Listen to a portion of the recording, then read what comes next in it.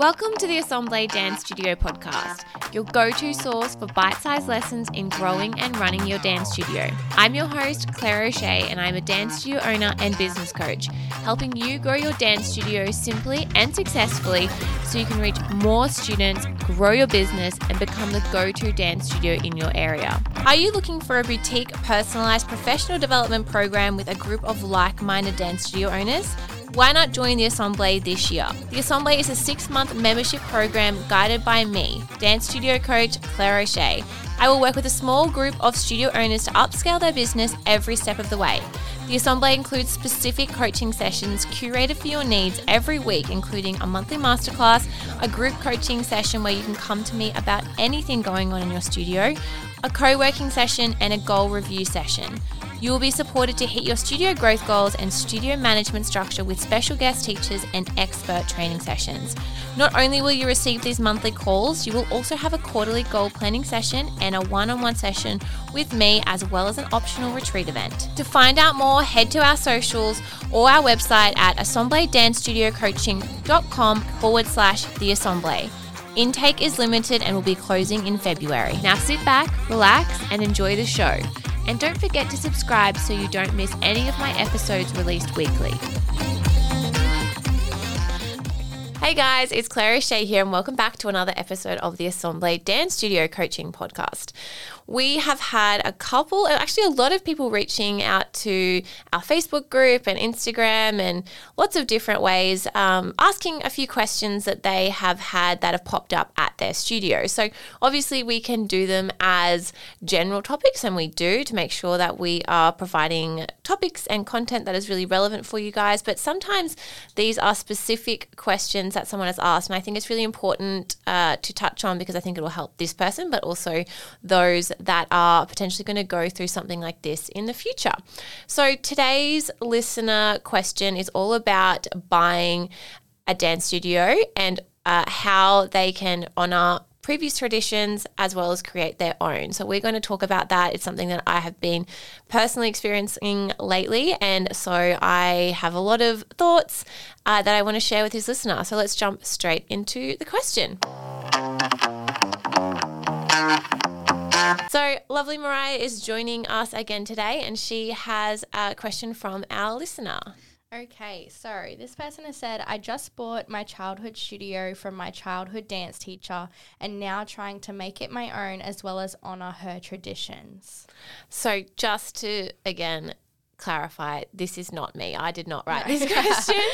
It was so similar though. Yeah, it's funny because, again, for those people who might not know, I did buy my childhood dance studio off my childhood teachers earlier this year, but this is not me. But again, this is something that I've been thinking about because I obviously adore them and I would love to honour some of the traditions that they have, and I think that we do that really well currently. But there's also things that I do that are a little bit different that I want to start that anew or keep doing. And there's some things that practically have to change purely just because the way we run our business.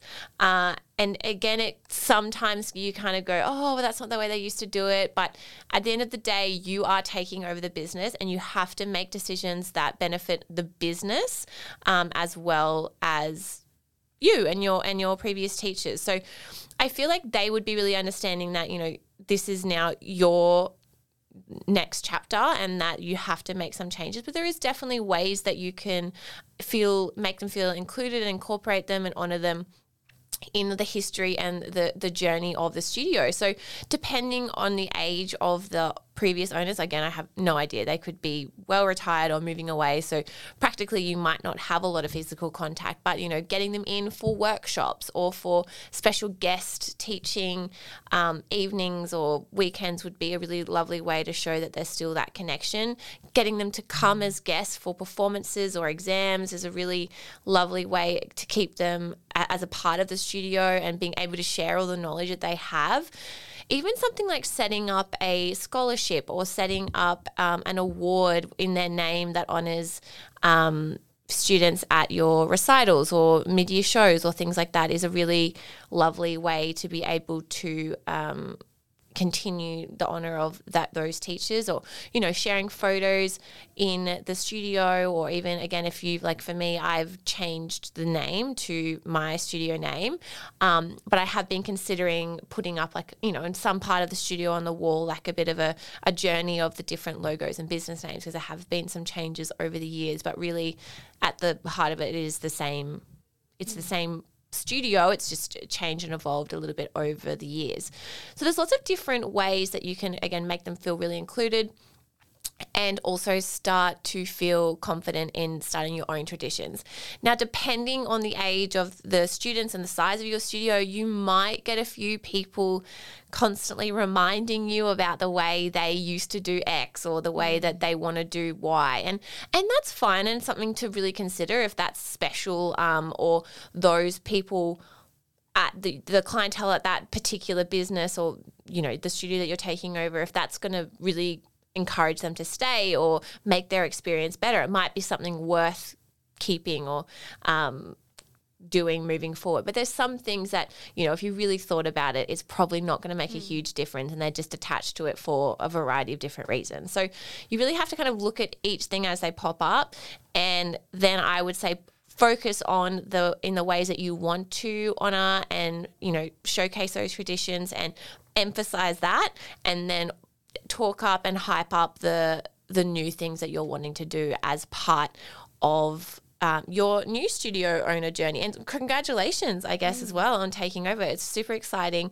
It is actually really different to starting from scratch.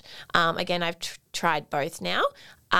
Because people are automatically comparing you to the previous owner, and it's, again, not necessarily a bad thing. It's just a natural thing. There's just a comparison. Oh, you know, X teacher used to do this, and blah blah teacher used to do that, and often I just have to say, oh yeah, that's great, like so wonderful, we love that they did that, but this is the way that we're doing this now. Or sometimes it's actually really informative, and I'm like, oh, that's good to know, you know, I can tweak that for next time. So there's some things, again, that you want to keep doing, and then there's some things you need to tweak for either your own sanity or financially or time-wise, depending on the way that you structure your studio. I feel like it's really only that sort of first year, maybe year and a half, and then like what you have done becomes the new normal, and they get so used to it. It's just that sort of first of everything. They're like, oh, but what about that? Yeah. And what about that? And you're like, well, I'm doing this, or oh yeah, that was a great idea, like what you said. But I feel like once they know you and they know how you run your studio now, it's going to become second nature for them as well. So true. Yeah. And very quickly you won't be the new owner. No. You'll just be the owner. Yeah. And we're sort of, July, August, September, nearly 5 months in, but we're doing our concert, and it's like the first concert where I'm the, in quote marks, new owner, which I am. So again, there's a lot of, oh, but we used to do X and we used to do that. And again, sometimes I'm like, oh, perfect, that's great. And then some things I'm like, oh, that's just not going to work for us. We do it this way. But this time next year, people will only have the memory of probably now. So they're not going to compare. They won't question it. Yeah. No. Or again, and you have to be mindful that you might not be the right fit for everyone, and that's okay too. So if it's something that they're really passionate about and you just can't meet in the middle, it might be best for them to find somewhere else that suits them better. But, you know, if you've bought a studio, again, for you, your childhood studio, and for me, my childhood studio, a lot of my values and the things that we did are quite similar. So there is like a connection there, and it's not like a disconnect on values. Like, you're not taking over a complete rec school and trying to flip it into a highly competitive professional ballerina school in 1 week. Like, that obviously is going to cause quite a few issues. But if you have the same kind of values, the same ethos, and I'm assuming potentially that your childhood teacher has taught you how to teach, and potentially the back end of the business, there should be quite a smooth transition. So yes, there'll be little hiccups along the way, but it's totally also fine to make choices that are better for you and the business as a whole. And I think maybe as an owner, just being patient with it too, not expecting them to change their ways so fast that maybe it's something that they used to. Like, I know this is just a little example, but you still let them wear their old uniforms. Like, when we're not saying you need to change your uniforms to out straight away, like, just give them time to accept the change and know how you sort of run the studio as well, I suppose. So just be a bit patient and they'll learn the traditions as you go on. Yeah, and the listener that wrote in, potentially they're not even changing the name, so that might not be. No. But if they are, there is a couple of things that you can do to make that transition smooth as well, and potentially we could do that in another episode. But I hope that answers a couple of questions or thoughts that our listener might have been having. And again, congratulations on taking over. That's very exciting. Mm-hmm. And I hope that our other people listening, if you potentially are going to be buying a studio in the future or thinking about starting, it might give you an idea whether that would be the right fit for you or whether you really want to start the journey solo. So I hope that has answered a few questions. Thank you so much for joining us today, Mariah. Thank you. And I look forward to speaking with you guys really soon. Bye for now. Thank you for listening to the Assemble Dance Studio Coaching Podcast with your host, me, Claire O'Shea. If you enjoyed this episode and you'd like to help support the podcast, please share it on your stories on Instagram and tag the show or leave a rating and review. To catch all the latest from me, you can follow me on Instagram and Facebook at Assemble Dance Studio Coaching. Tune in next week for another episode all about helping you grow your dance studio simply and successfully so you can reach more students, grow your business, and become the go-to dance studio in your area. See you then.